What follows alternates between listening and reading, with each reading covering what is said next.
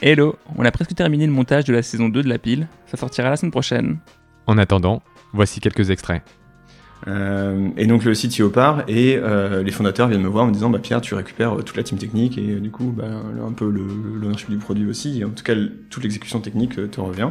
J'ai décidé de faire un break de 6 mois parce que je m'étais rendu compte que dans mon parcours d'ingénieur, je m'étais parfois retrouvé dans des sujets qui techniquement m'intéressaient, mais où la mission derrière, c'était pas quelque chose qui me tenait tant à cœur que ça. Aujourd'hui, avec l'avènement du freelance, des plateformes comme Upwork, comme Malte, comme d'autres choses, tu peux faire ça sur la route.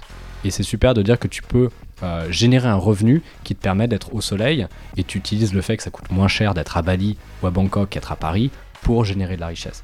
Nous, il y a quelques règles un peu qu'on s'est fixées, et une des premières règles qu'on s'est fixées, à laquelle on n'a pas dérogé, c'est de ne pas faire de custom.